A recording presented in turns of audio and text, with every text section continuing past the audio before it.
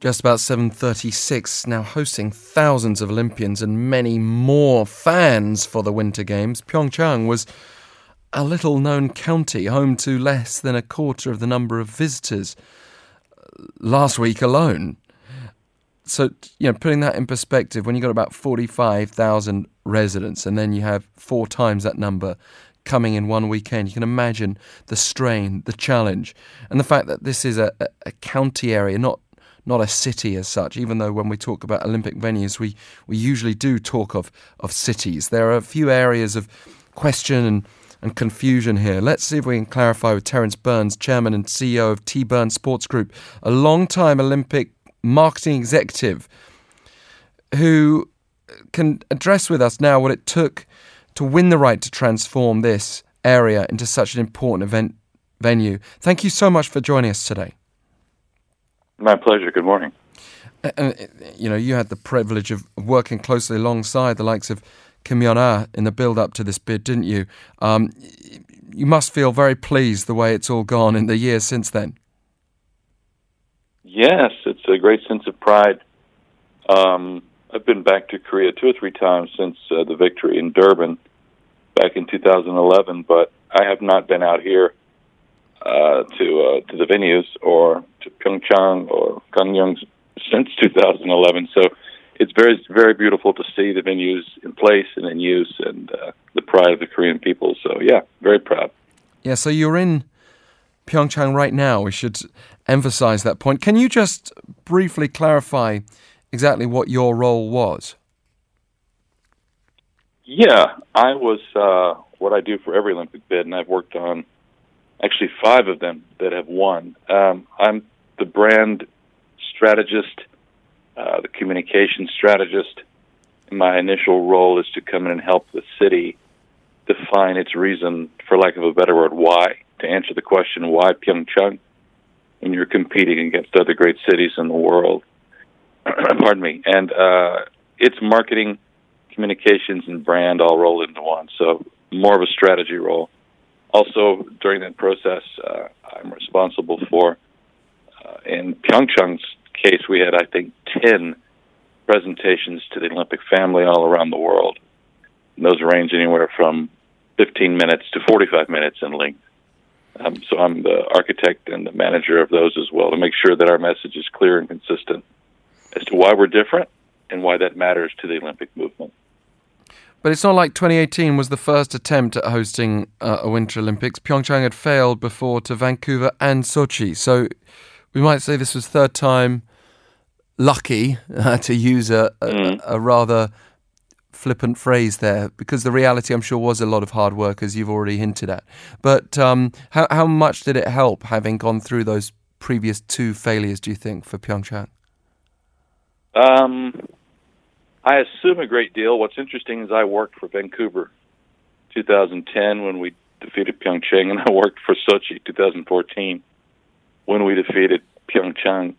Their narrative during both of those bids was predicated on one thing: reunification of the Korean Peninsula. And we all know that that's important, and we see what's happening in the current games and the current geopolitical environment.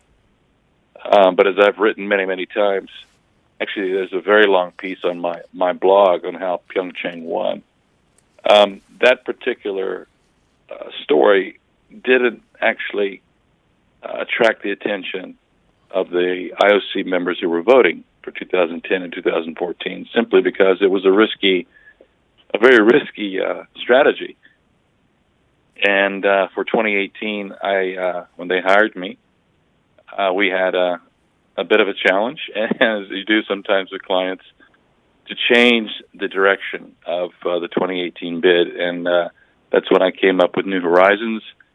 I came up with the brand positioning that PyeongChang would open winter sport to hundreds of millions of youth in Asia. It's oversaturated in Europe. So we thought, let's change the narrative and try to convince the IOC to take the Winter Games to a place that it's never been, in an area that's in great need of winter sport development. And that's how that came about. And then you had figures like Kim Yeon-ah, who perhaps was in exactly the right place at the right time as a figure skating icon to give a boost to this bid. Yeah, we used Yuna right at the very end. The strategy there was she was a big star. She's an Olympian, obviously, well known, coming off of her Vancouver victory. I resisted using her earlier in the campaign. I wanted to save her towards the end of the campaign. You know, it's very strategic when you have 10 presentations how you use different individuals. I've said this before. The secret weapon for PyeongChang 2018 was a woman named Teresa Ra, who was my absolute go-to for every presentation. She was extraordinary. She carried the presentations in every way. Very helpful. We used her in Lausanne, and we also used her in Durban, and we also used a very exciting person that surprised everybody, Toby Dawson. As you may or may not remember, an American skier who was born in Japan and then born in Korea, beg your pardon, and adopted by American parents. And he had a great story to tell about why New Horizons would have made a big difference for him. Yeah, well, we had the pleasure of speaking to him on more than one occasion, and those who know him. And he's had an impact on all sorts of people, actually, even at the Olympics at the moment. He's coaching. So his legacy certainly has proven to be exactly that, helping to create new horizons here. But overall, what do you think about the way it's turned out? Certainly the inter-Korean unification theme, whether or not you thought it was wise to go down that route, has been a dominant factor. It has. It's been fortuitous in terms of timing, but I still would never use that as my key differentiator in an Olympic brand, simply because it's a risky proposition to hang it on politics. You never know what's going to happen. You have to have rational players, and often in politics that isn't the case. And we typically in the Olympics try to separate politics from sport. The fact that what's transpired here with North Korea has been great for everybody to a greater or lesser degree. But still, the focus on these games is and always has been about extending winter sport to the, I think, 900 million young people within 3 hours of PyeongChang. I mean, also from a marketing perspective, I don't know whether this is a question that you've personally had to deal with professionally or whether it's just something of interest to you, but PyeongChang has to keep going as a ski destination and as a winter sports destination after the Games. It's a great marketing tool, isn't it, to say you've been an Olympic host venue?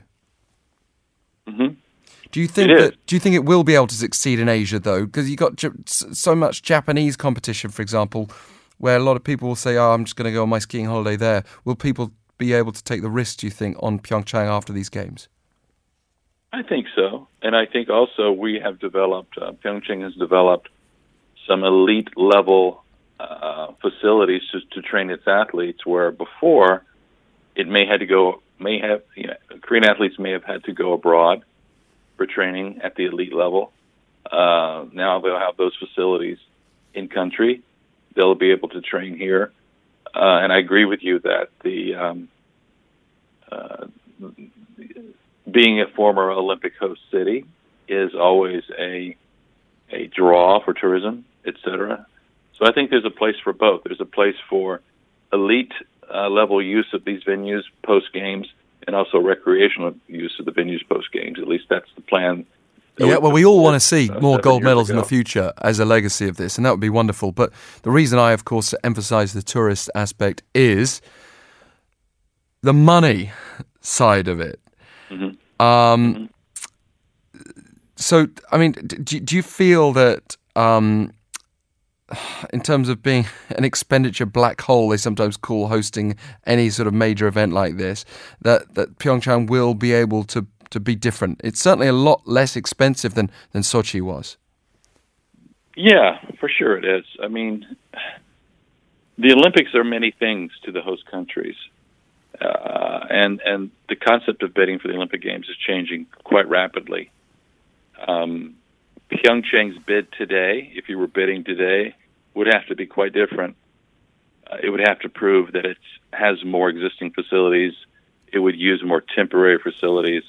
The IOC is moving away from what you're referring to, giant expenditures. But also, hosting an Olympic Games has benefits that are sometimes decades old. There are national branding issues at play. And I always like to remind people, I truly believe, because I've worked on many Russian bids and helped Sochi win, I've helped Russia win the World Cup. I believe that the 1980 Games in Moscow, for example, were the beginning of glasnost and perestroika, which led to the opening up of Russia and the eventual demise of the Soviet Union. That's a big statement, and we could debate that all day. But those are the types of benefits, long-term benefits, that hosting something like the Olympic Games can do for a nation. And if you want an example, look no further than this nation. They hosted the Games in 1988, which was the beginning of a renaissance for South Korea. In conclusion, if you were, as a marketing expert, to give your assessment from a perspective of Olympic marketing of the PyeongChang 2018 Winter Olympics so far, the positives and the negatives, what would your assessment be? Well, I just got here the night before last, so I watched the first week at home back in the States, and I can tell you that the visuals and the television coverage from OBS, which is the Olympic broadcast system, has been amazing. It's absolutely beautiful. The venues are pristine. You've had great weather. The sport has been excellent. So from that perspective, I think it's been more than I thought it would be. It's just exciting. They're showing the city and the region in a beautiful, beautiful light. Negatives, I don't know. I haven't been here long enough to assess those.